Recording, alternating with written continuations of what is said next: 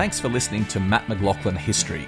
Become a subscriber to receive exclusive bonus episodes, ad-free listening, early access to all episodes, and special member-only events. Click on the link in the show notes or visit patreon.com/mmhistory. I'm Sandra, and I'm just the professional your small business was looking for. But you didn't hire me because you didn't use LinkedIn Jobs. LinkedIn has professionals you can't find anywhere else, including those who aren't actively looking for a new job, but might be open to the perfect role, like me. In a given month, over 70% of LinkedIn users don't visit other leading job sites. So if you're not looking on LinkedIn, you'll miss out on great candidates, like Sandra. Start hiring professionals like a professional. Post your free job on linkedin.com/people today.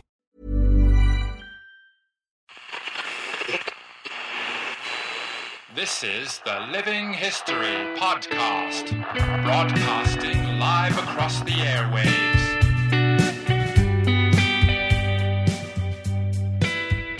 Hello everyone, welcome to Living History and the second in our exciting panel discussions from the Australian War Memorial. Today, you guys are going to be heavily involved as listeners because I've asked you to send in your questions. We've got a fantastic team of historians here who are going to answer your questions and also have just a great discussion about Australian military history, the work that the Australian War Memorial does, and really anything else that comes up. So I'm sitting at a table with a number of great historians. Let's go around and introduce each one. Let's start over here. Dr. Carl James, regular contributor to the podcast. Carl, welcome back. What are you working on at the moment? Hi, Matt. Thanks for having me. Well, since we last spoke, I'm now the head of the military history section here at the War Memorial, which Congratulations. has been kind of fun. Now I'm back for appearance number 5. So there may be some correlation between my appearances on this podcast and my promotions here at work. I think so. I think that's what's been driving it. And clearly, this is how you want to get ahead as a historian, appear on Matt's podcast. So you've been on to talk mostly about World War II. I think we've had you. I mean, that's your area of specialty, isn't it? Yeah, absolutely. So the Second World War is my main bag. It was my grandparents' war. And talking to them growing up, every story, nearly every experience from all 4 grandparents always came back to the war in some shape or form. So I grew up listening to their stories, their experiences. I grew up in both in their house as well as my own, just lots of books. And I was able to follow my interest in the Second World War through my formal studies, and then was able to get a job working here at the Memorial some 13 years ago. And for most of that time, I've concentrated on Australia's involvement in the Second World War, but we've also done, as is the nature of working here and as a public historian, various other different activities. So looking at Australia's involvement in the Vietnam War, more recently Australia's commitment to the conflict in Afghanistan. But the Second World War is always going to be my main love and area of interest and researching and publications.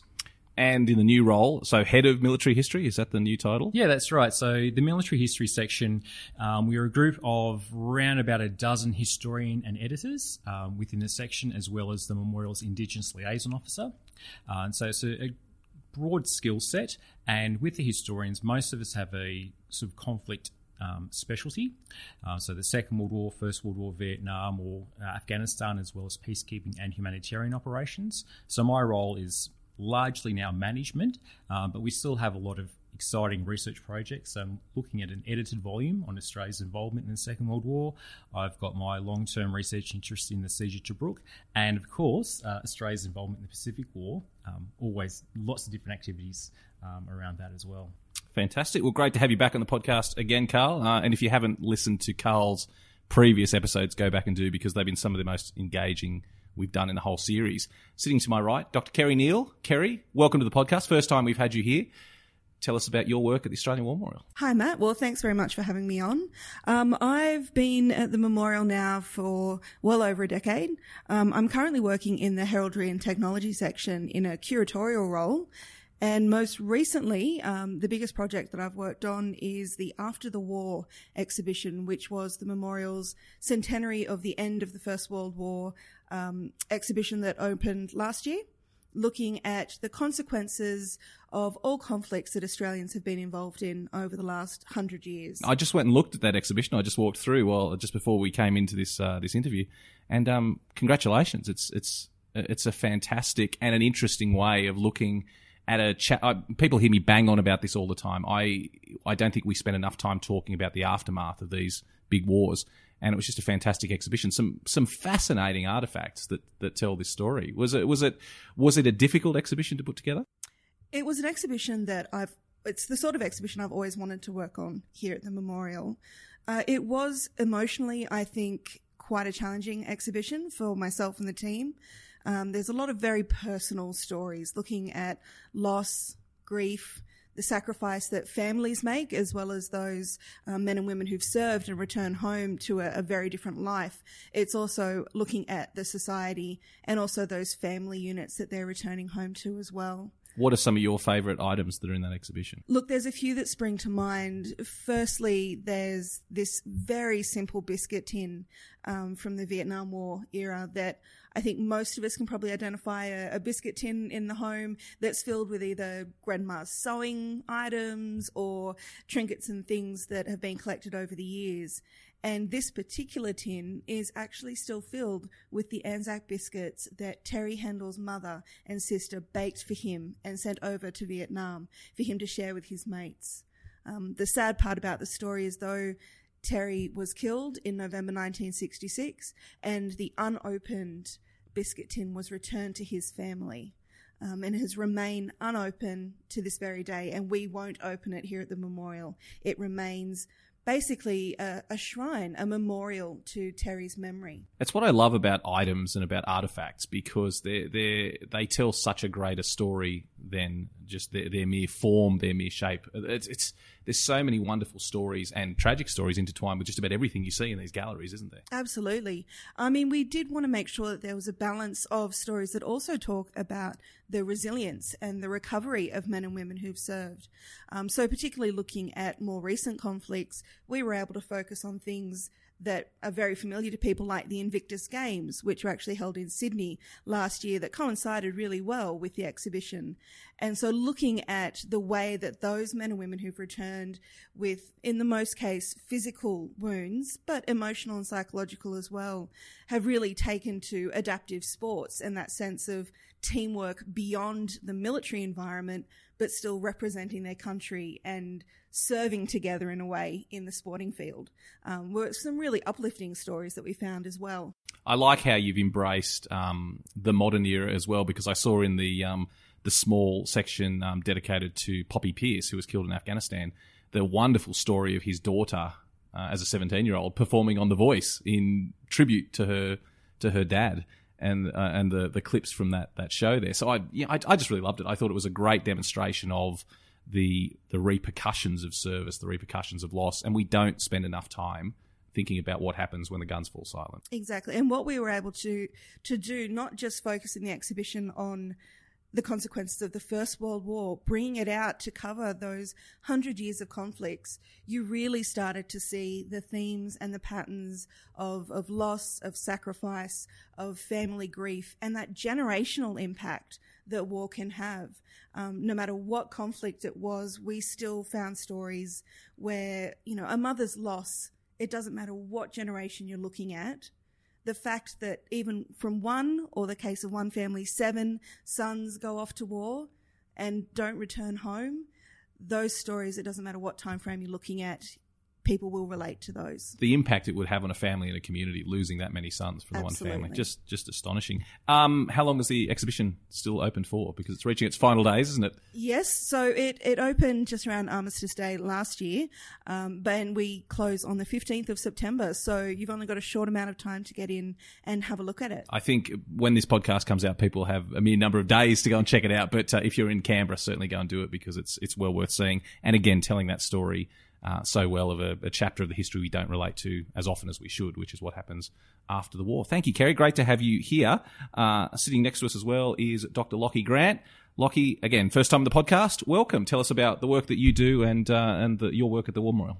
Thanks, Matt. It's a pleasure to be here. I've been at the Memorial since 2011, and I've been working and researching mainly on the story of Australian prisoners of war in the Second World War. And some of my highlights at the Memorial include the publications I've published in those areas, including the Changi book, which brought together various items from the Memorial's collections, the writing of the men themselves, the objects, the photographs, the artworks they did, all all into one publication. And I've also worked on a variety of exhibitions over the years and displays in the memorial, and some of those highlights would be our Holocaust display in the Second World War Gallery and our Milne Bay display in Anzac Hall. I've got to say, looking around the room, I am by far the oldest member of this team sitting here. Talk to me about how you got into military history and this idea. It really seems that there's, and I'm so excited by this, there's a new generation of young historians coming through. No disrespect to the more esteemed members of the history community who've been around for a long time, but I think it's very exciting to see that younger historians are coming through and doing such great work. How did you, Lockie, get into military history and what is it that drew you to this field in the first place? Well, I have to say, a bit like Carl, it's very much been part of my family history. My family from regional Victoria, from Dalesford and Ballarat area, and both my grandfathers served in the Second World War, and my nana served in the Air Force, and their fathers and uncles all served in the First World War too. So it was always part of the family story. Christmas time, all those family gatherings, Grandpa was often talking about things that happened to him during the war. For him, it seemed to be he was a 6-year veteran from 1939 to 45 and served in the Mediterranean in New Guinea. And he never spoke about the combat element of it. He did see quite a few battles and campaigns along the way, but just the anecdotes of seeing the pyramids, seeing the world, was something that was obviously really special in his lifetime. And to counter that, my mother's father rarely spoke about his years in New Guinea at all. He shared a few snippets with my brother and I, but never spoke to them with my mum or my uncle. So the war was always here. And then I visited the War Memorial on a family holiday to Canberra when I was about 7, and I thought the place was pretty amazing. The dioramas in particular drew me in, which of course are still there on display. And from that moment onwards, I had an interest. And I think a particularly influencing thing on me as well was the 50th anniversary of D-Day in 1994, and then I think the Australia Remembers campaign that the Keating government had in 95. There was a lot of documentaries and a lot of things on TV. And from then I had the opportunity to study history at uni, and it's what I wanted to do. It's one of those topics I think we're going to dig into in a bit more detail is Australia and D-Day, because a topic that I think is very popular with people. I want to throw it open to Carl and Kerry, though. This idea, firstly, do you see that there are young historians coming through? Am I correct in my assessment that there seems to be a whole new wave of young historians coming through? And is this important? Is this going to tell history in a new way that we haven't seen before? Absolutely, I think so. And I suspect the young historians, I'm using air quotes here, I think they've always been there, but with social media, it gives everyone a much greater platform to be visible. And so that always certainly helps, because back in the day when you're starting out, how did you become a historian? So you went to university, you studied, did postgraduate studies, you wrote a thesis, and then you you did lots of publications and you tried to shop around to get a job. So that was great, but it was the traditional method. Now, you still need to go through a lot of those formal training, the formal procedure. However, things such as Twitter, Instagram, Facebook, various other different groups, networks, it just gives people more of an opportunity, I think, to make a profile and to become present and to contribute to a debate, rather than putting an article up for a peer-reviewed referee journal, which can sometimes take between 12 to 18 months for that article to then be published and read by a small readership. These days, you can make a post on social media, you can tweet something and go to a battlefield, and there's much more of an instantaneous response, but it's just a bit easier to help build a profile. And I think, too, that then encourages you to do more, to make those informal networks, in addition to the formal studies or attending conferences. All those traditional methods still exist, and they're still really important, because you have to have something substantial behind that tweet to back it up. But I do think there's now just more of a general interest, and I'm a big advocate of using social media to get your stories and to make these networks and connections. So I do think it's an exciting time. I mentioned and spoke about this before, and it's a great way for everyone to become involved in the field and within the community. And overall, that experience has been, in my point of view, that experience has been very positive. I think what I've noticed, and Kerry, I'll bring you in a minute to hear your thoughts about this as well, but you're so right, Carl. We do live in an era where I know social media gets a bagging, and there is a dark side to it. I think we would all agree. But when it comes to a field like this for history, the word I use is conversation. You can, I know that, Carl, you're on Twitter, for example, and so people can jump on Twitter and say, here's something interesting that I just found out about my family, or I just saw a World War I artillery piece in my local park, and it prompts a discussion, and they can now have a conversation in a way they never would have been able to before. 20 or 30 years ago, historians at the Australian War Memorial would have been virtually unreachable. The ability to be able to actually speak to them one-on-one just wouldn't exist. Even what we're doing now, a podcast now, where we're sitting here just having a conversation and inviting people to contribute and to listen in, I think it's absolutely fantastic, and obviously it's being driven by the new younger generation of historians. I think that's absolutely wonderful. And Matt, I think someone's used the term like the democratisation of the records as well. The National Archives been digitising all those First World War service records, and in the process of digitising the Second World War service records, it's been so easy for people to look up their relatives from those conflicts and find out about some of their family history. And so much of, I think, the interest in Anzac in the last couple of decades is driven from the interest in family history and by people researching. It's the easy access to research their relatives.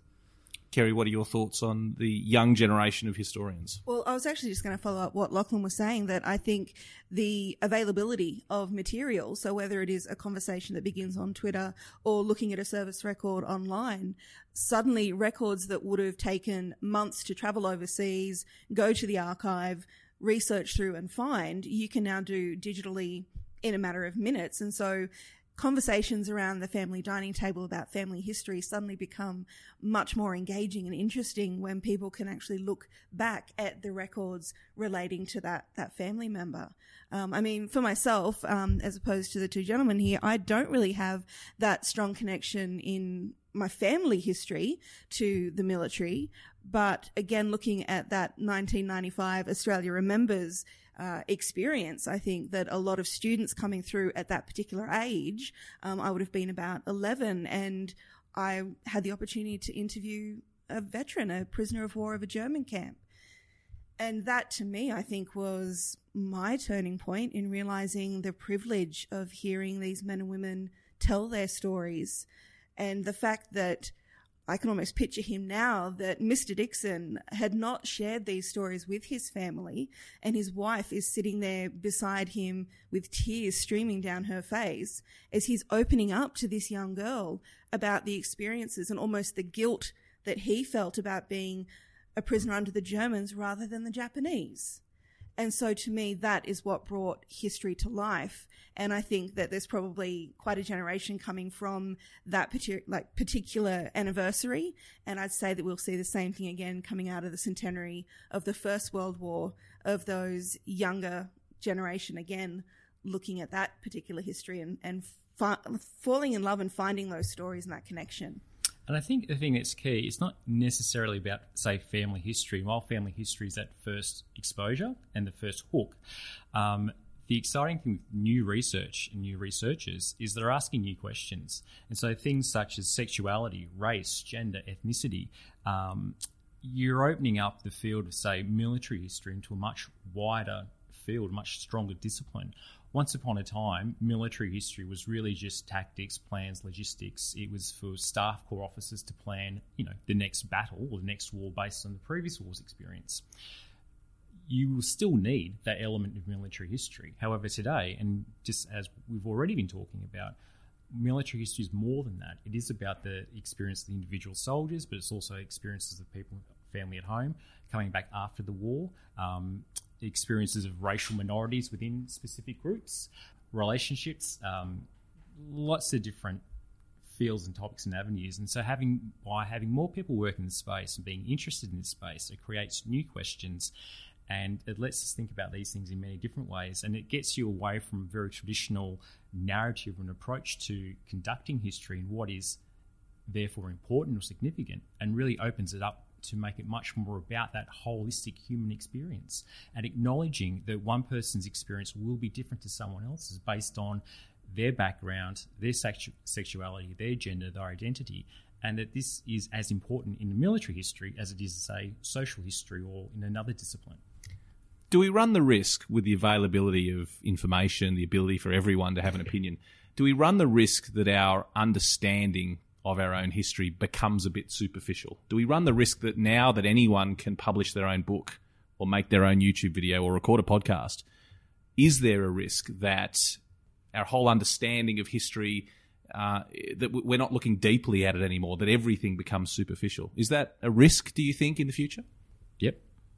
I think superficial and very insular. And so you lose the bigger perspective about if you just tell Australian stories all of the time, that excludes the role of our allies. So what are the British and the Americans doing, for example? And then, of course, what are our enemies doing? So you could be the risk is it becomes too parochial, and if you solely focus on, say, an emotional reaction to something, so it's easy to talk about the First World War, but only frame it in terms of commemoration. How do we remember the First World War? We go to battlefields. Do you really go to battlefields, or do you really go to, or are you going to cemeteries?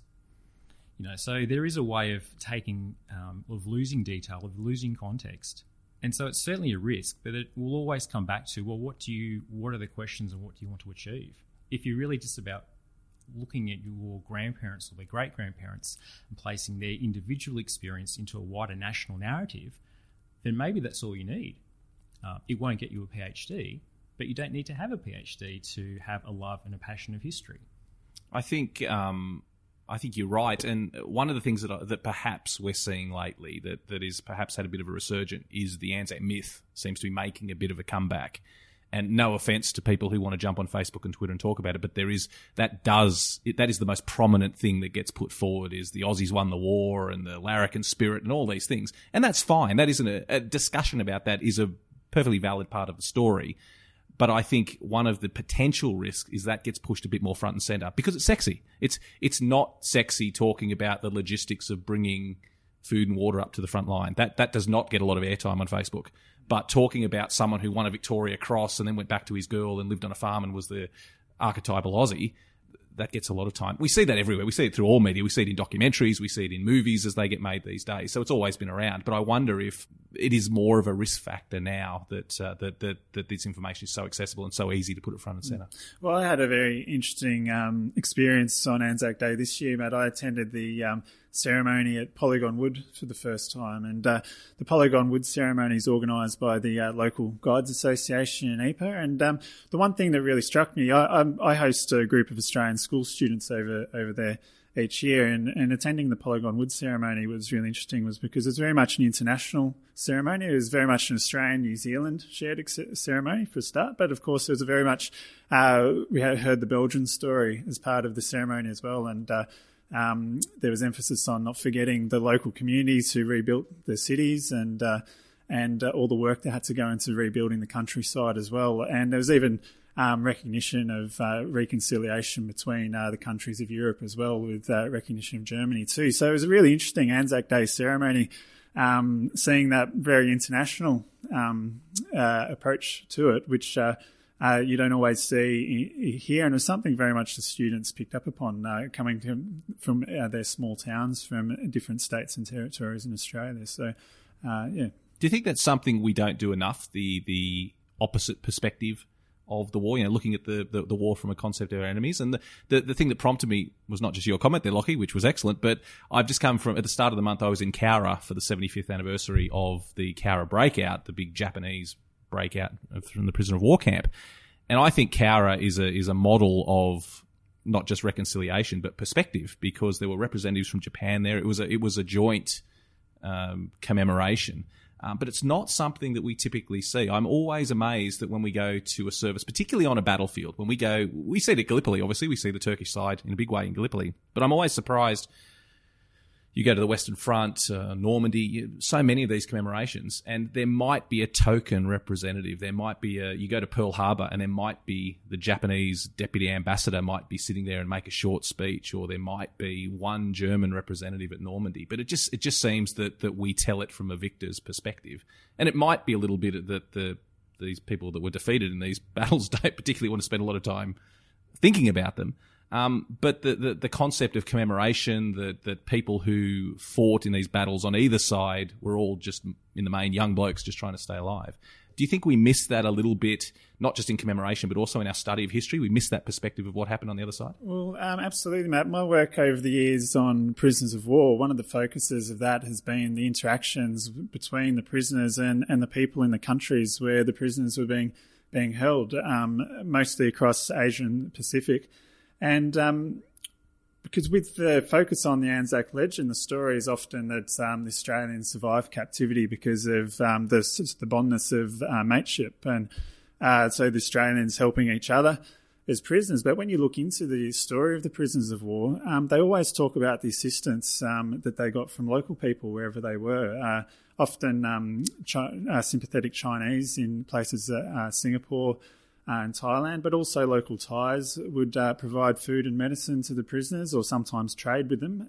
But even in Japan, I found extraordinary looking through our collections of diaries here, the amount of prisoners that talk about the contacts they formed with local Japanese civilians during their time of imprisonment. And these sort of stories go against the flow of how we kind of understand Australia and the attitudes of veterans of that conflict towards the people of the region. I wonder if there's something here about the physical distance that Australia has from so many of the main battlefields, the areas that Australians have fought in, that unlike, I guess, local communities and towns overseas where their history is literally scarred across their landscape, Australians don't necessarily see that. And so what the majority of the public hear are the stories of those men and women who've come back, or the stories of the battles over there. And I just wonder if that's something to explain part of the reason that we do become a little bit insular and sort of inward looking, that we look at the Australian experience in particular when people are interested in their own personal histories. Well, it's a great point. The soldiers themselves didn't have a very broad perspective. If they went off to fight in New Guinea, fought on the Kokoda Track, or they went to Gallipoli, they didn't have a broad perspective on the local people and the broader picture of the war. They had their little job to do, and they did it, and they came back, and that's what they told their families. So it's a really good point. We had some questions sent in from people. Do we want to move on? Any final thoughts on these broad topics we've opened with before we dig into these questions? I put a couple of notes up on social media asking people to send in questions, just to use as some anchor points. A great opportunity for people to get their questions in front of some of Australia's leading historians. And thank you everyone who sent in questions, because we had some brilliant responses. So I'm looking forward to digging into a few of these. I think these will kick off some good conversations. Well, let's start with this one, Lockie, because I know that coincidentally this is an area of great interest for you, and you know a lot about this. But John Flower wrote that he'd be interested to know how many Australians went ashore on D-Day and in what capacity, and whether these men or women are remembered anywhere for that action. And this is a really interesting one, because we had the D-Day anniversary only a couple of months ago. I did a lot of press and a lot of interviews about it. There was a lot of interest in Australian involvement, and there was also a great lack of knowledge about anything the Australians may have done. People have been influenced a lot by media, by films, by Hollywood. So we've seen a lot of an American story. We've seen a bit of the British story. But D-Day was an absolutely vital coalition effort, wasn't it? Lockie, can you shed some light on Australia, D-Day, what was going on? Yeah, great question, John. Australians were among more than a dozen Allied nations represented in the D-Day landings. Over 3,000 Australians were involved on 6th of June, and thousands more were involved throughout the Normandy campaign, because we always have to remember it's more than just the 6th of June. This campaign goes for 10 weeks. I think that's the number one thing we can take out of the early part of this conversation, is the distinction between D-Day, which was one day, June 6, 1944, and the several months of the Normandy campaign, which was vital in the war in the West. I mean, a vast majority of those Australians were serving in the Royal Air Force, or in Royal Australian Air Force squadrons, and about 500 were serving in the Navy. But in terms of going ashore on D-Day, there are a few Australians. There's over a dozen Australian Army officers of the RAF who are serving on attachment with the British Army to learn lessons about the amphibious operations to come back to Australia. And there's also war correspondents, a very famous one, obviously Chester Wilmot. He landed by glider with the 6th Airborne Division. He was attached to the British Airborne Division, reporting for the BBC. But there's also an unknown number of Australians who enlisted directly into the British forces during the war. And when I say unknown, it's because it's hard for us to identify who some of these individuals are. But the more and more research we've been doing over the years, we're aware of quite a number, including nurses who landed with the British services. And also one remarkable story is of a lady named Olive Sherrington from Sydney, who she was on holidays in England when the war broke out and so enlisted in the Mechanised Transport Corps. And she was one of the last British women to be evacuated from France, actually after Dunkirk. So she was evacuated from the Brittany coast, driving a convoy of ambulances, saving a whole bunch of English soldiers after the fall of France. But she was one of the first British women to return to Normandy as well. She drove her truck off the landing craft a couple of days after the landings. There was, I saw during the commemorations, I think there was only one Australian soldier who was killed on June 6th. I know we lost a lot of airmen and sailors, etc., but I think there was only one Aussie soldier who was actually killed, and Pete Smith, one of the historians that leads our tours, always takes Aussies to that grave. I think serving with the British forces. But D-Day is an interesting one, wasn't it? Because in terms of planning operation, the Australian contingent was small, but I think representative of how important the coalition was in the not just D-Day itself, but the defeat of Nazi Germany in general. Yeah, absolutely. I mean, Australia was a very small nation at the time. We have to remember we only had a population of 7 million. We also have to remember the context of the global war. A vast majority of Australia's resources are still fighting in the region of the Pacific, driving that Japanese advance back. But the fact that we have 16,000 airmen based in Britain at this time, that's the size of a division at that time in the jungle in New Guinea. So that's if we think about it from that perspective, Australia's contribution, particularly to that air war in Europe, is quite significant for a small nation such as Australia. Yeah, and that was a conscious decision too, because so the Australian government receives a fair bit of flack with the recall of the RAF from the Middle East in late 1941 and early 42, bringing those soldiers back to fight in the Pacific. However, the government was very mindful of that criticism, and they didn't want to. So while these soldiers have come back, there's a conscious decision to not turn off that pool of airmen who were going across to Europe to fight in the active air war. So part of the reason you still have some 16,000 airmen flying with the RAF in Britain is so that Australia is consciously can be seen to be fighting against Nazi Germany all the way through to the end of the war. So in many ways, we do focus on the Pacific for the latter part of the Second World War. But by keeping our airmen active in the air war against Nazi Germany, Curtin and the Australian government are like, look, we're still here. We're still fighting Nazism. And so it's a conscious decision. It wasn't just by luck or coincidence. It was really an attempt for Australia, which was really only medium-sized power, to maintain an active and a recognisable active role in this global conflict. Kerry, you mentioned earlier, I think it was you that touched on reconstruction and rebuilding after war, and there was one question here that I thought was really interesting. Actually, that was Lockie that said that. There we go. See, I'm doing really well with my notes so far. But there was a good question here about reconstruction, which was asked by Sarah Morris, which was about Australia's role in the reconstruction, specifically of EPA after the First World War. But I think more broadly, it's a really good question because the rebuilding of Europe, of the rebuilding of these towns and cities after not just the First World War, but the Second World War as well, was absolutely vital. Did Australia play a role in contributions to rebuild some of these places after the wars? Well, not in terms of the city of Ypres, which is an interesting case actually, because I mean some of the most iconic photographs we have in the War Memorials collection are of the ruins of the city of Ypres. Obviously, some of Frank Hurley's photographs, very iconic for listeners at home, and there was a lot of debate at the end of the war about whether to actually rebuild Ypres or not. And Churchill was one of the advocates, was to leave Ypres in ruins as a memorial.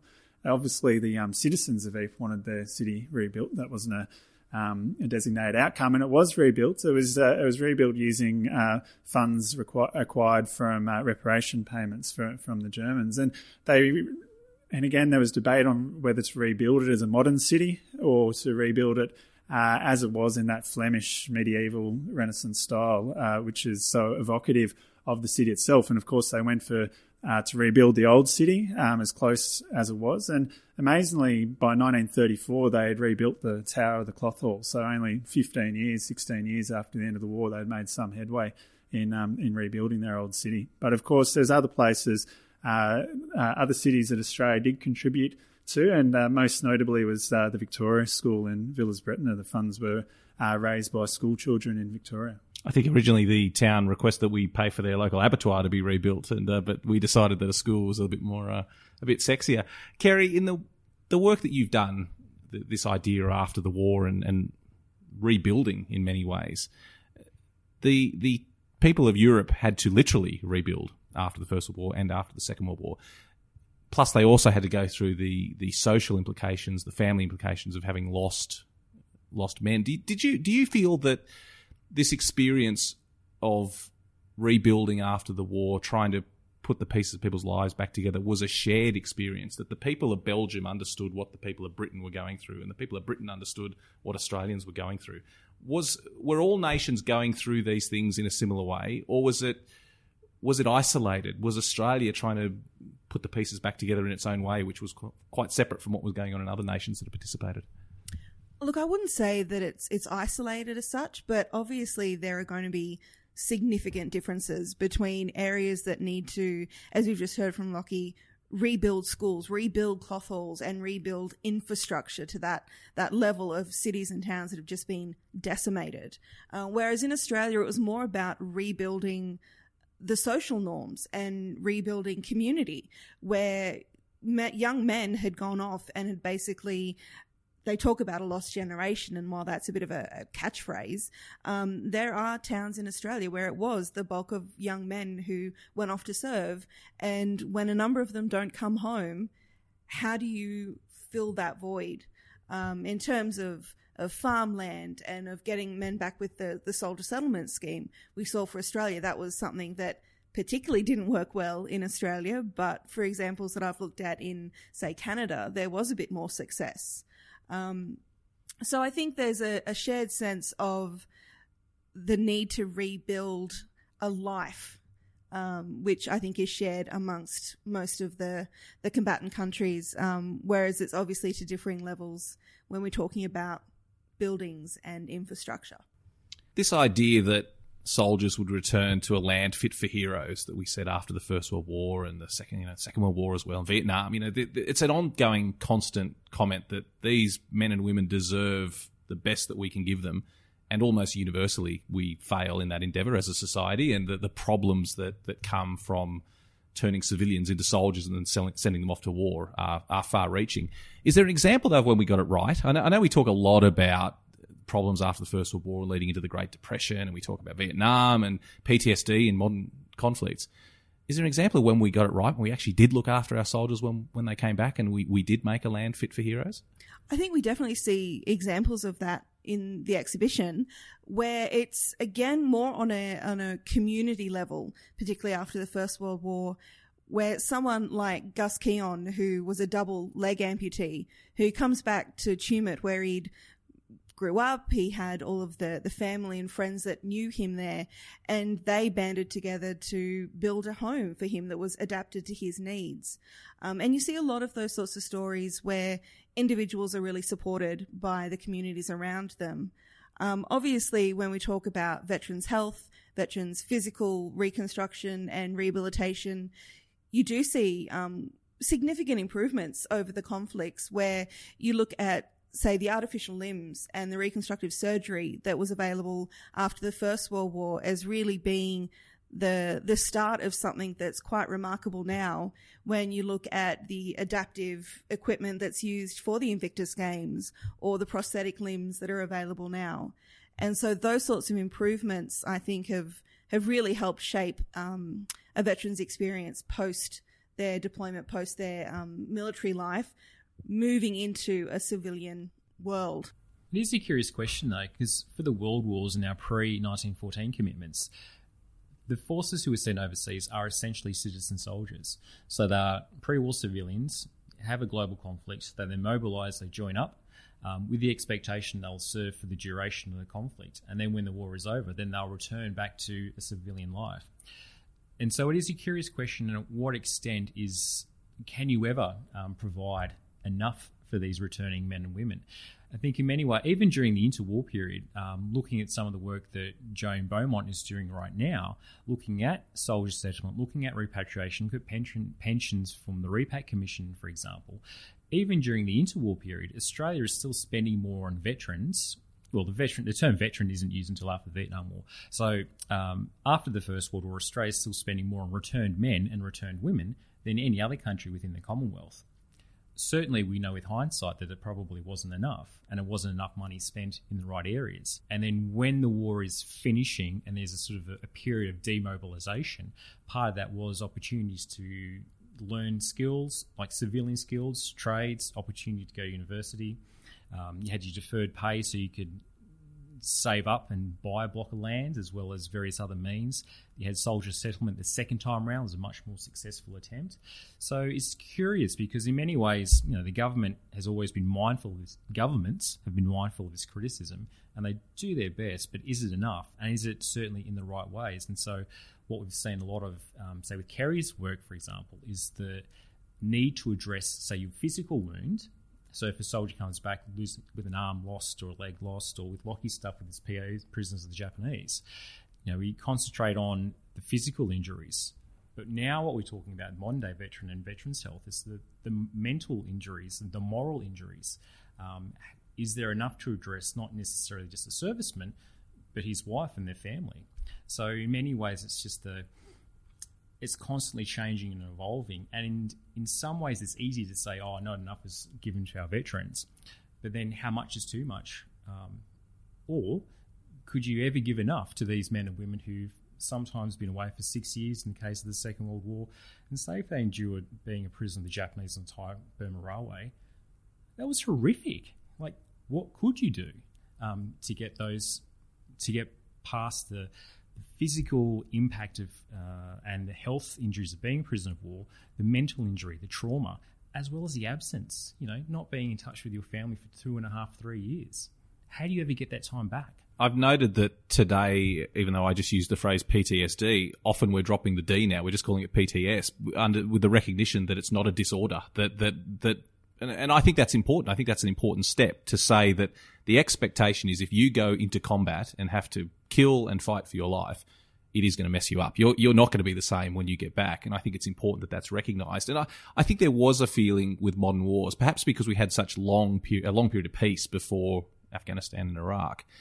I think potentially we did drop the ball a little bit in terms of our understanding of the effects it would have. But it's good to see that we've caught up again. It's good to see that we have now got programs in place. It seemed a little bit slow to start, and unfortunately we lost a lot of good people who didn't receive the help that they needed. But it's good to see that hopefully now we're up to speed a little bit more than we have in previous times. Because in the First World War they had no idea this was going to occur. There'd never been a war on that scale before.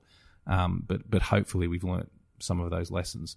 Moving on to something that relates very closely to reconstruction and coming back after the war is a question that Mary Booth asked, which was about the repatriation of soldiers killed overseas, and specifically with the First World War. This is particularly notable. Mary asks, just wondering if there was ever a suggestion of repatriating the deceased soldiers back to Australia. Did the families ever get the opportunity to have bodies buried at home? And of course, it varies depending on the war. But looking at the First World War as an example, this was devastating in its scale, the most costly war Australia's ever been involved in. Not just Australia, all nations at that time, the most costly war they'd been involved in. Who would like to take this one? Who would like to talk a little bit about graves overseas, decisions to bring them home? Well, I'm happy to jump in here. Go for it, Kerry. We do actually deal with that a little bit in the exhibition, trying to bring a sense of what visiting a cemetery over on the Western Front is like today. Obviously, at the time, families really didn't have any opportunity to go and visit the graves of their loved ones overseas.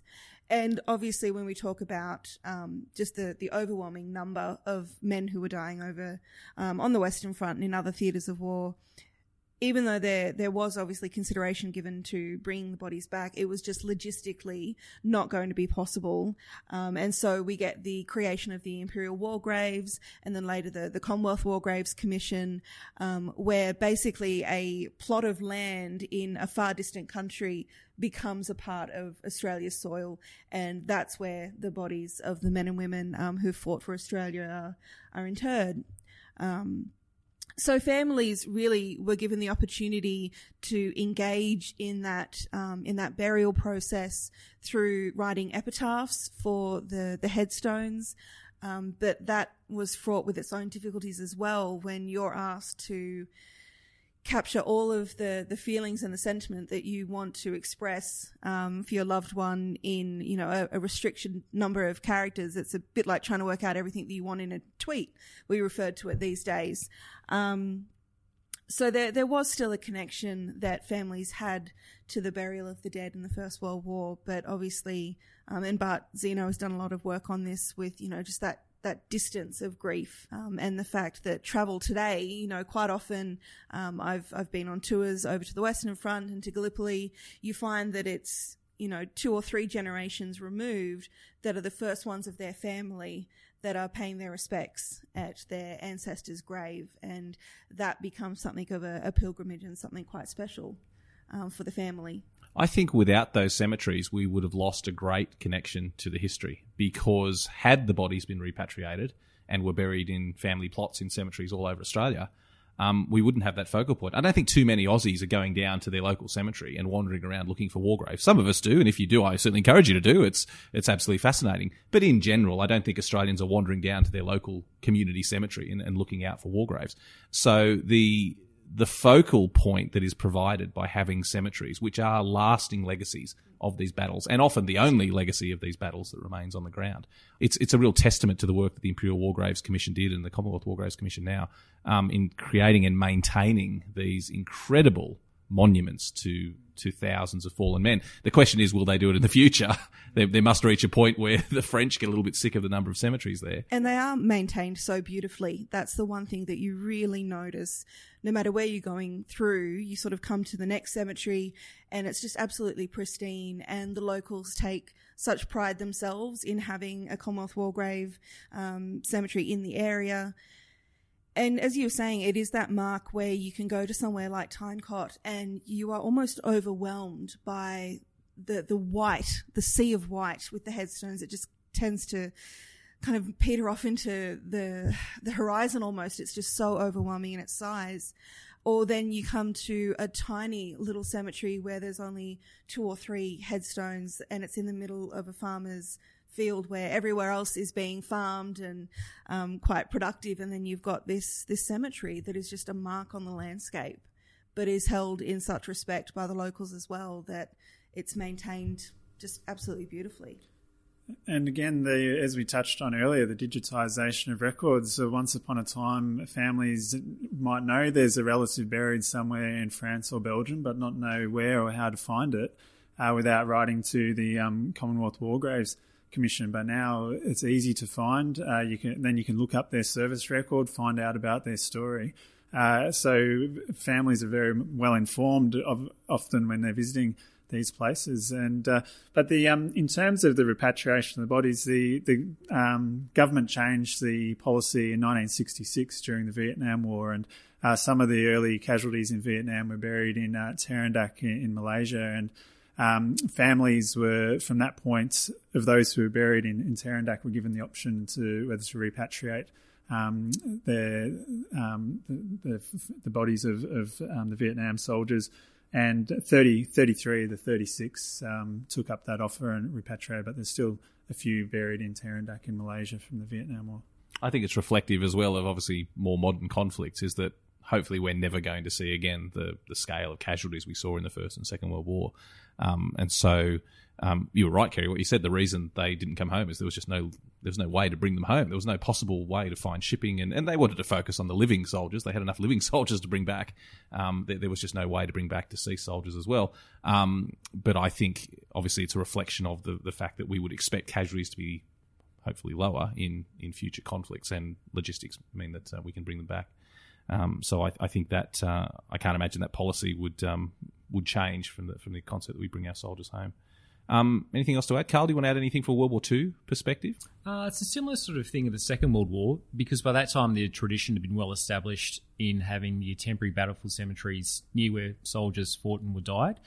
And then later on they are largely consolidated into the larger cemeteries, so much more accessible. The thing that's interesting with the Pacific War, for example, is that along the Kokoda Trail there was something like a dozen temporary battlefield cemeteries. And so when the war, well, not even before the war ends, since about 43, 44, a lot of those smaller graves and burial sites are consolidated around Bomana War Cemetery. And so part of the issue which was different to what had occurred in the First World War, in the Second World War, is the case, well, how do we maintain all of these small temporary battlefield graves in areas that won't get a large number of visitors? There's not a large population to support them. So in France and Belgium, the landscape on the Western Front is just dotted with Commonwealth War cemeteries, and it's part of the landscape now. In the Second World War in the Pacific, in places around, Kokoda, Buna, Madang, Lae, Torokina, various other places, wherever Australians fought, Australians were buried. In 45, 46, there's a very strong, clear appreciation that they just couldn't sustain having these temporary, small little battlefield cemeteries everywhere across New Guinea. So they are consolidated and grouped around places such as Bomana, Lae, Bitapaka, and Rabaul. So the questions were very similar, but how you had to maintain these sites was an issue. And there's also the missing, but it's a different type of missing. So rather than being obliterated by an artillery shell, and so the First World War, in New Guinea, it's a case of where's the bodies? They're lost in the jungle. If you've got an aircraft that's hit a mountain somewhere in New Guinea, in the highlands, it's just gone. And they never really had the resources to conduct a lot of exploration to look for the missing. So, for example, there's still several thousand missing servicemen from the Second World War in New Guinea who have no known grave. We very much focus on the missing from the Western Front. These blokes are missing in the jungle, essentially, or they've been swept out to sea. The remains have been crocodiles. It's an interesting question. And we have to remember too, some of those Second World War cemeteries where the Australians are buried have been in places where there's been political turmoil over the years. They haven't always been easy to access. The cemetery in Burma, for example, at the Burma end of the Thai-Burma Railway wasn't accessible for many years due to the Myanmar government. Has only been accessible in the recent decade, and now again I believe it can be harder to get to. But and also in the Middle East and North Africa as well, those graves in the Western Front have always been much more easier for Australian visitors to access. In some ways, I think that's the connection why people are interested in the topic, why there's the First World War resonates and there's a popular interest. Partly it's because it's much easier to get to these battlefields and these burial sites, whereas even Tobruk and El Alamein, the travel advisory warnings make it very difficult for tourists to get to Tobruk, to look at the cemetery, and even to visit Alamein. And then the other battle sites in other parts of the world, it is a little bit of a question mark. It's not. Some of these places are not easy to get to, and you really have to be committed, whether from a financial point of view or a security point of view. So as we look forward in the next 5, 10, 15, 20 years, if people can't get to these places and they can't explore and create an experience for themselves, will that mean the interest will go away? Because I think there's a strong connection between making that experience of walking a battlefield and getting that sort of an emotional response to it. You can't get that from just looking at digitised documents or reading books. The veterans will now pass within the next few years. So if you can't get to Tobruk, or get to Alamein or Tunisia or parts of the Pacific, will we lose interest in this story, or will we just not tell their stories anymore? I think we already see that a bit with the Pacific Islands through the tour company that I run. We, in spite of the fact that the number of families that could point to these isolated little Pacific Islands where they had family members serve, virtually no one goes there. No one is visiting the Pacific because it's just too hard. But everyone is going to France, even though it might be great-great-uncle Bob who fought in France. They have no direct connection with. Their grandfather or father may have fought in some Pacific island, which is much closer to home. But it's just not on the tourist radar. On that point, is it important that we maintain these cemeteries, particularly in the more isolated places? As historians, what part of the story do cemeteries tell? Because we've already seen the French wishing to make changes to cemeteries, to move cemeteries, and the French are fairly stoic about the whole idea. Their perspective on it is, well, there's so many of them buried. None of the relatives are left alive. What does it matter? Is it important that we spend the hundreds of millions of dollars it costs to maintain these cemeteries? Is it important that every cemetery is maintained? Or can you see a time in the future where we'll start to consolidate, where we'll start to reduce the number? What do we think? Well, I think part of the original theory with the Imperial War Grave cemeteries was recognising that these were, particularly the soldiers from Britain and the Commonwealth, were fighting for democracies, citizen soldiers. The Australians were all volunteers. I think that's been one of the important things in recognising their place of death and giving them a sense of identity with a headstone and a place where relatives can visit. And I think going back to that original planning of why they established these cemeteries in the first place, we should try not to forget that.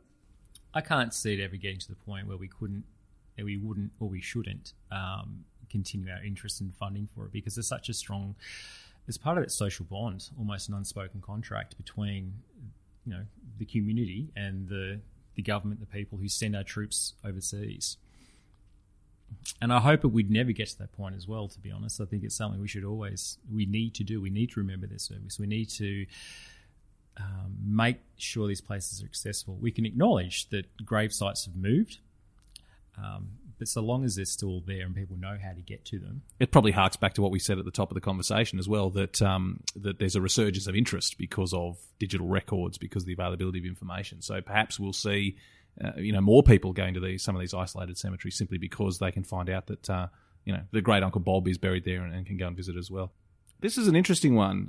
Rich Willis posted a couple of interesting questions, and I handpicked the ones that I think are most pertinent. But the one I wanted to look at this is a really interesting one that relates to the First World War.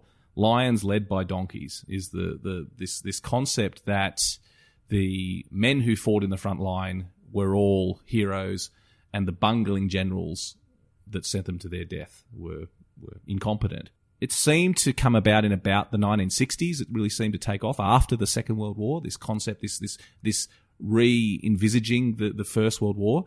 But it's almost a universal concept that applies to every war, that this perception that the bloke holding the rifle in the mud is the hero we should be looking at. And not only that the general in the chateau shouldn't be honoured in the same way, but almost the opposite, that that's a person to be disdained. What are your thoughts about this ongoing concept of the lions led by donkeys? Well, we'll never go away, this one, it seems, Matt. It's always reappears. I think we put ourselves in the mindset at the time. I don't think planners at the time, as horrific as the First World War was, were wanting to sacrifice the lives of their troops to make objectives. They were very much wanted to achieve their objectives with as limited loss of life as possible. And they were faced with a really difficult circumstance with the defences on the Western Front, with all kinds of new weaponry and technology. That modern industrial warfare that we talk about in the First World War, it was a really hard nut to crack for those in charge of planning those attacks. And they did come up with quite a series of innovations throughout the conflict that did help the Allies advance and limit the casualties. But the heroic individual soldier is very much one of those. I think, as we've spoken about, that democratic citizen soldier before, that's very much the way in which, in Australia at least, we've sort of seen the veterans of the war. Yeah, it's very much a zombie myth, and in many ways it really is a myth that should be and has been busted for about 30 years. There's been a substantial library of scholarship now that's looked at the learning process, both from across the British and Imperial armies, as well as our allies, as well as the Germans, because the Germans are learning and adapting in the same way the British forces are. And when I say British, I mean British, Imperial, and the Commonwealth forces. And it must be incredibly frustrating if you're a First World War historian and you look at the work of people such as Gary Sheffield, Amy Fox, Belia Hampton. So many of our friends and colleagues have worked in this space and published in this space. where it's like, well, but it still is an idea that just won't go away. In part, I think it's because it is so hard for us today, 100 years after the conflict, still to make sense of it. So while it is something where you can see some very good leaders and commanders putting together those elements of the combined arms battle, for example, it's an incredibly hard problem, as Lockie alluded to. You've got an entrenched enemy who are well dug in, thick belts of barbed wire, artillery, machine guns. What's the problem? How do you come up with an equation to get past that? It's a very hard thing to do, and a lot of men die. And because so many men die, killed or wounded or missing, it's hard for us now just to make sense of that. So you can, and sometimes the debate when looking at the learning process, it becomes a little bit static. So you can read a book and think, okay, well, this is actually what they were doing. This is why they came up with this process, or they put these elements together. But at the end of the day, you still got 20,000 men who were killed.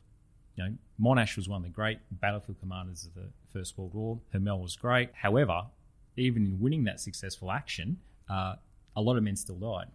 So it's very hard to turn off that emotional response, particularly, again, if you go to the Western Front and all you see, because some people they'll just see cemeteries, and it's hard to get past that. However, the lines led by donkeys, it's a myth that should really just go away, and we're all just sick of it. And there's legacies of the Second World War of this concept in a way too, because of the vast loss of British Commonwealth lives in the Second World War. British and Commonwealth commanders in the Second World War were very hesitant to waste the lives of soldiers. And there's some historians who've been critical of that and pointing to the massive loss of life by the Nazis or the fascists or communists and Soviet Union, but just, they had a different perspective on individual liberties. That the armies, the Western Allies, respected the individuals, and there was a real consciousness and effort to limit the amount of casualties on our side in the Second World War. Even from just a logical point of view, it doesn't stand up very strongly, because men, particularly in the First World War, were a scarce resource. It took a long time to train a man, equip him. They were short of men throughout the entire war. And even the most hard-hearted general still didn't want to kill his own men simply because they were not possible to be replaced. So, and I don't think most generals were these hard-hearted men. They were when they had to be. But at the same time, the armies don't want to kill their own soldiers. And if we ever see a battle that goes badly wrong, no one's happy about it. No general's going, oh, well, that was great for their morale and we'll do better next time. I mean, armies are not happy when large numbers of men get killed. So I don't even think it stands up logically. If you even look at the records, or, you know, I can't see any examples where any army was happy that they sent troops in and they all got mowed down. Obviously, mistakes were made. Obviously, there were attacks that went in, like in any war, where large numbers of men were committed, perhaps when they shouldn't have been, and were killed. But I think the important thing here is intent.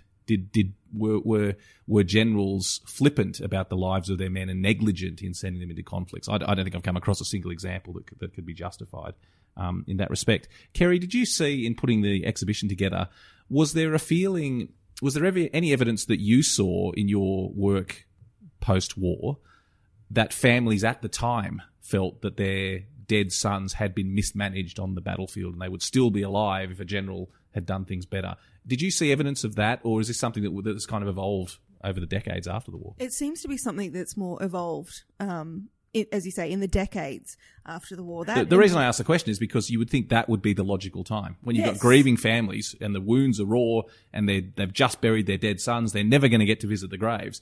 You'd think that was the time when people would say, well, let's launch an inquiry into what the hell was going on. But I haven't seen much activity that suggests there was any sort of backlash against the commanding officers. It's just the opposite, that these men were fated as the heroes that won the war. And quite often what we have examples of are letters from those, not necessarily at the highest ranks, but, you know, at the next level up from the rank and file, sort of expressing their condolences to these families and talking about the lost son as somebody who they were proud to fight beside. So there's almost a sense that these men are taking ownership of the loss, but it's not that anybody's looking for someone to blame. The war is to blame, not individual leadership. And so that's what I see with a lot of the correspondence from families that are looking for explanations or the details around the death of their loved ones. It was more they just needed to know the circumstances. They didn't need to know who was the person that sent that order and where that order came from. So no, I think it is something that's generated post-war, and as you say, quite some decades later, that you really get that lines led by donkeys. And Haig, Field Marshal Haig, who is probably most criticised in this context. I always just come back to the fact that when he died, I can't remember the year, I think 1928, something like that. When he died, I think it was 400,000 men took an unpaid day off work, his former soldiers, to come and line the streets. Right at the time of the Great Depression. I mean, I just don't see any evidence that the men themselves ever felt anything except Haig was the hero who won the war. It's a curious one, and it is persistent, unfortunately. But the answer to the question is, was there any justification in it? I think a resounding no. And please, if you're listening to this, do whatever you can to put this one to bed. It simply was not the case. Let's skip to a bit of a change of tack here. There's a question from Nikki Shea, who asked about U-boat activity in Australian waters during both World Wars. It's something. There's something about submarines, isn't there? It takes a huge amount of courage to go underwater in a metal tube. There's something about it that's considered a bit sneaky, a bit not conforming to the honour of war. There's just some mystique about submarines, isn't there? And the idea from an Australia, particularly during the Second World War, an Australia that felt under threat, the idea that there could be ships that you can't even see lurking in the waters, waiting to sink any of our vessels. I think it was part of this story of the terror of Australia in those early stages of the Second World War. What do you think about that? What was U-boat activity in Australia during the? Well, obviously, Matt, as you say, the submarine activity. I mean, the Sydney Harbour attacks is one of those very iconic and memorable events of Australia in the Second World War. But there was continual sort of maritime threats around Australia during the war. U-boat activity didn't take place until 1944, though, so it was relatively late in the conflict. The surface raiders, German surface raiders, were causing more problems before then. Obviously, the famous incident with HMAS Sydney and the Cormorant was one of those. But in 1944, the Germans sent 4 Type 9 U-boats to patrol Australian waters. 2 of them were intercepted because they were breaking the access codes, and 2 of the U-boats because they were docking in Indonesia and Singapore and Malaysia, and the Allies knew they were on the way. 2 of them were intercepted. Only one of them got to working in Australian waters, and it sunk 2 merchant ships during that time. The first one was the Liberty ship Robert J. Walker off the South New South Wales coast on 24th of December 1944. And later, the Peter Sylvester off Fremantle in February 1944, and that was U-862. So it wasn't until quite late in the conflict. But throughout the whole of the war, 53 merchant ships were lost due to Axis shipping activity in Australian waters, and that was over 1,700 lives lost. But U-boat activity wasn't until later. I'm always astounded at the efficiency of submarines that during the Second World War in particular, that the war in the battle in the Atlantic, the U-boat threat. This was a serious opportunity Germany had to, I won't say win the war, but to certainly turn odds in their favour. In the Second World War, submarines were incredibly efficient at sinking slow-moving merchant ships loaded with desperately needed supplies. Absolutely, Matt. I think in Australia we know about the loss of ships like the HMAS Sydney and, of course, from Cormorant, but also the Hell ships in the Pacific too, the Montevideo Maru, the Rakio Maru. 2,000 Australian prisoners of war died at sea in the Second World War when their ships were sunk by Allied submarines when they were being transported by the Japanese to various parts of the Japanese Empire. But this is only a small part of the picture. The carnage at sea during the Second World War from submarines and other ships, and there's Japanese ships sunk with up to 5,000 or 6,000 Japanese troops on board. There's transport ships sunk in Europe. The Lancaster leaving France after the fall of France had possibly 4,000 more. They don't know the exact number of British troops on board. The Wilhelm Gustav in the Baltic, perhaps up to 7,000, maybe more German troops on board sunk by Russian submarines. The list just goes on, and it's one of these aspects of the Second World War. I think because we have such a big army history with so many of our participants being soldiers on the ground, it's maybe not as big a part of the Australian story, but in terms of the global war, the absolute carnage on the seas in the Second World War with ships getting sunk and with extremely large losses of life in each incident. there's an extraordinary map that you can download on the web showing shipwrecks just from the First World War around the British Isles from the First World War, and it looks like someone who has measles. There are literally hundreds, if not thousands, of shipwrecks around just from the activity. Incredible. You know, I've been to Guadalcanal many times, and they call the stretch of water there Iron Bottom Sound because of the 200 ships and aircraft that are sunk there. Just extraordinary how efficient the sinking of ships was during the Second World War. Probably more so than sinking ships, was just thinking about the tonnage that's lost. It's more the ability to interfere with an enemy's surface shipping. So, for example, with having a couple of German raiders operate in Australian waters, how does the RN respond to that? We have to commit more ships looking for these raiders, the surface raiders or the submarines. So there's more of you have to deploy a lot of forces or naval assets and air assets as well to look for and to hunt, and just on the precaution against submarines and surface raiders.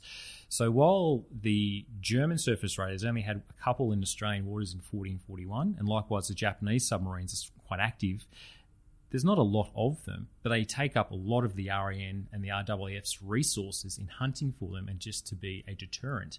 And if you have to deploy Australian ships in Australian waters in the Pacific or the Indian Ocean, then that means you can't deploy them into other operational areas, and the same for aircraft, because they have to have the maritime connection is that the sea and the air working together. So you have more of an advantage, rather than not just necessarily sinking an enemy ship or sinking an Australian ship or a merchant ship. If you have one or two vessels active in those waters, it means you have to deploy 5, 6, 7 ships like a patrol boat to look for them and to hunt for them, and you maintain aircraft and squadrons all up and down around the coast. So it's a good way to interfere with your opposing forces' resources and assets. Well, and from a propaganda point of view, they had to do that because the loss of a passenger ship to an enemy submarine or surface radar, the panic that instills in the population, is far in excess of the loss of one ship or the number of lives. Absolutely, it brings home to Australia why the Second World War touched us it touched everyone in the war in many different ways. For example, there's in 1941, in early 1941, 2 ratings are killed trying to defuse a German sea mine in a beach around Adelaide, and that's before Cormoran is active in Australian waters, and of course loose Cormoran in Sydney, and with the Japanese hunting up and down the east coast of Australia, there's something like 100 attacks in Australian shipping during the Second World War, just within Australian waters. So it's part of that story which today just isn't very well known. We know about, say, Sydney Harbour and Newcastle coming under attack. We always have to mention Newcastle when we mention Sydney Harbour. But the war touched Australian shores, and it was in Australian waters more than any other conflict. In the First World War as well, to a lesser extent. Obviously, during the Second World War was when we saw that really take off. The First World War to a lesser extent, but even going back to the American Civil War, the Shenandoah, the Confederate raider that called in at Melbourne quite famously, and we did a podcast on that fairly recently, so check that out if you want to hear the full story of the Shenandoah. But just extraordinary, the idea of these ships. And the Shenandoah never went anywhere near North America. It was a raider that sailed under the Confederate flag during the Civil War that never went to North America. But its job was just to capture as many and sink ships wherever it had the opportunity. So it's I think what we'll find is that this naval operation of raiders in foreign waters, it was much more expansive than we perhaps realise. It went on all over the world and with quite devastating results. Yeah, and Matt, one of the things in the Pacific War is Australian listeners might not be aware of is the American submarine service was had the highest losses on aggregate of any American service in the war, and I believe in the German Navy it was similar. But the important and crucial role they play in the Pacific is often forgotten as well, because we know that Japan expanded its empire for resources to help fuel its industries, the rubber and tin in Malaya and the oil in the Dutch East Indies. But we know from the records that barely any, like only very small percentages of those raw materials actually got back to Japan. The American submarine force was sinking the shipping along the way, and that's the circumstances. And when prisoner of war ships such as the Rakio Maru get caught up when they're in this submarine campaign, when they're being transported to Japan. We can't overstate the the significance of shipping, particularly in the Second World War. Obviously, the Battle of Atlantic, it was hugely important, supplies coming across the Atlantic. But in the Pacific, when we're obviously talking about isolated islands, you needed ships to move men and material between them. And the war on the sea during the Pacific was what decided the war in the Pacific, was where could troops be moved effectively, where could supplies be moved effectively, and how could we prevent the enemy from doing the same. So, absolutely fascinating, some of the stuff that's been written about the sea war in the Pacific. It's ironic, isn't it, that we talk about the Pacific, the war is the Pacific. We mentioned it's about the ocean, it's about sailing between islands, yet we focus much more on the land operations, which in many ways was secondary to these huge naval operations. Even when we look at something like Guadalcanal, there were 7 massive naval battles, which really determined the outcome of that campaign. I suppose the land battles are always a bit more relatable when we talk about soldiers strapping on boots and slogging through the mud. But the sea war, particularly during the Pacific, was absolutely extraordinary. For listeners, Clayton Blair, American historian's work on the submarine war in the Pacific, is still one of the great classics of the naval warfare in the Pacific. There's also a good book about the patrol boats as well, and JFK operating out of those islands, which was which again, courage to go out in those small patrol boats against the might of the Japanese destroyers. Lots of good resources out there, so certainly check it out. Let's wrap it up on one question, which I think, again, from Rich Willis, which was a really good one, which I don't think there's going to be a better group to answer this question. A fairly simple one. What advice would you give to people embarking on a career in military history? Because I think everyone at this table has approached that in different ways. There are, and as we said before in the discussion, there are so many more opportunities now than the traditional way of going to university and getting a degree. What advice do you give people, and more broadly, not just a career in military history, but people who are passionate about military history? What advice would you give them about making that part of their lives and about learning more and getting the skills required to be able to interpret and understand military history? I think everyone will have something. So why don't we go around the table? Carl, we'll start with you. That's a great question, and I think everyone has a slightly different path. I would suggest it's probably a key thing to keep in mind is there's more than one career path. There's probably paths, and so you can have a job in a university, you can work in a museum or a gallery in terms of what we do here, but there's also other exciting opportunities. So the Battlefield Guide, thinking outside the box. So there's more than just say study, PhD, job at university. From a practical point of view, I would suggest you need to be prepared to move. So that's the case of if you have a topic and you want to study for a PhD or a master's, which supervisor is a good person to work with? What university can offer you good support as a postgraduate student? Who's a supervisor who's kind of, has networks and connections in the field that you want to get into? So it's a little bit about networking, which is easier said than done. You also want to think about the opportunity to move. So, for example, if you're in Australia, a lot of the jobs as being a military historian is in Canberra. So you do need to be prepared to move to Sydney, move to Melbourne, or if in other countries, you have to be prepared to move. And you also need to be self-directed, I think, and to be really self-focused. Where do you want to work? What do you want to do? And you have to make your own opportunities. So, for example, with the three of us here, none of us are from Canberra. We've all moved from outside different areas. We studied and we moved to Canberra for work because we followed opportunities. The sense of publishing, building a profile. You have to be really, what I tell everyone, you have to hustle. You're constantly kind of hustling, getting out there, selling yourself, selling your wares. You need to have something to back it up as well. So either the formal study, the publications, the blog posts, the experience doing Battlefield Guides. So think about what do you want to be, where do you want to do it, and then how do you want to get there? And ask for help.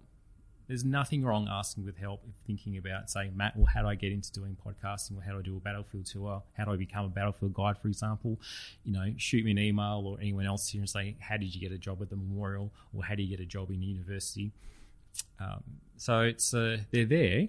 You just need to work hard. Who's next? Kerry, what are your thoughts of this? If someone wants to follow their passion for military history, how's the best way to go about it? Look, I think Carl's really covered quite a lot of it. It's a matter of being willing to take opportunities when they arise. I think for me, that's always been the case. I was looking at being a high school history teacher. That was my career path.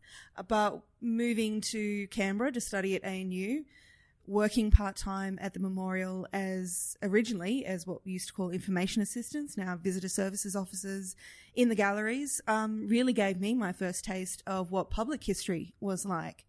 And so following that through and realising that I am very much a storyteller, moving through with the PhD and realising that academia in its purest sense, working at a university, getting the publications up there, maybe wasn't for me, but working in a public institution, sharing those stories was very much the right fit for me. And taking those opportunities when they come, I think is really important. The same with, as you say, Carl, battlefield tours, things like that. When somebody reaches out to you, as I was lucky enough to have David Horner do that for me in 2015, to have the privilege of being a historian on the cruise ship that went from Albany in Western Australia all the way up through to Gallipoli, to be there out on the water, looking at the peninsula at dawn on Anzac Day, 100 years down. You can't plan for that sort of thing. You can hustle as best you can.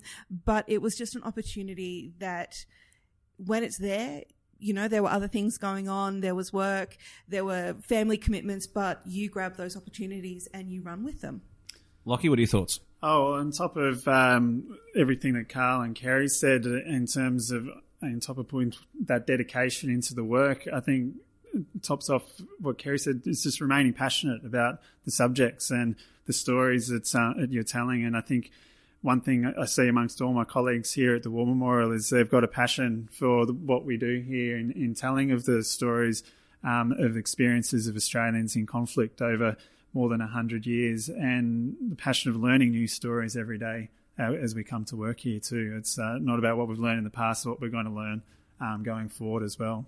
Yeah, I think that's a fantastic point, and I'll speak here as the mug who never even went to university. So I'm the walking representative of, if you love it, just go out and do it and look for ways to do it. And we were talking about the negativity of social media before, but there's a huge positive about that. If you are passionate about this, you can be heard, your voice can be out there. So what I would say to people is, I call myself a historian in spite of the fact that I never went to university. I'm not affiliated with any university or museum, but I love history.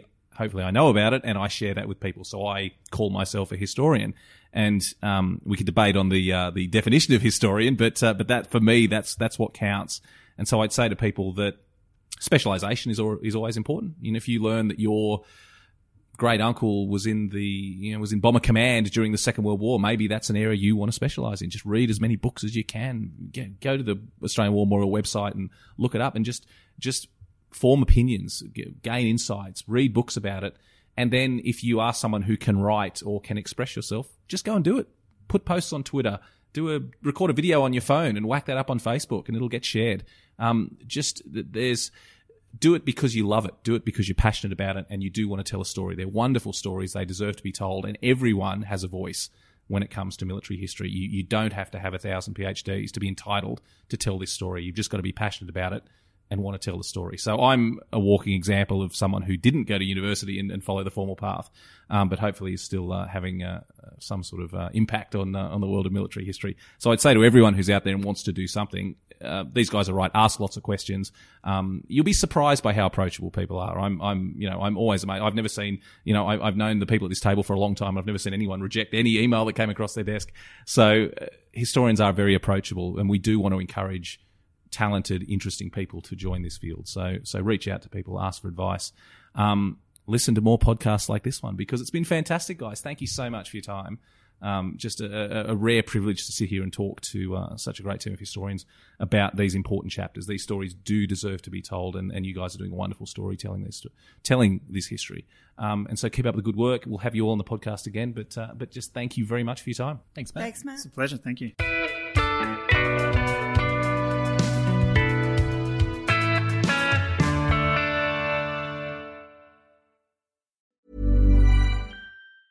A lot can happen in 3 years, like a chatbot may be your new best friend. But what won't change? Needing health insurance. United Healthcare Tri-Term Medical Plans, underwritten by Golden Rule Insurance Company, offer flexible, budget-friendly coverage that lasts nearly 3 years in some states. Learn more at UH1.com.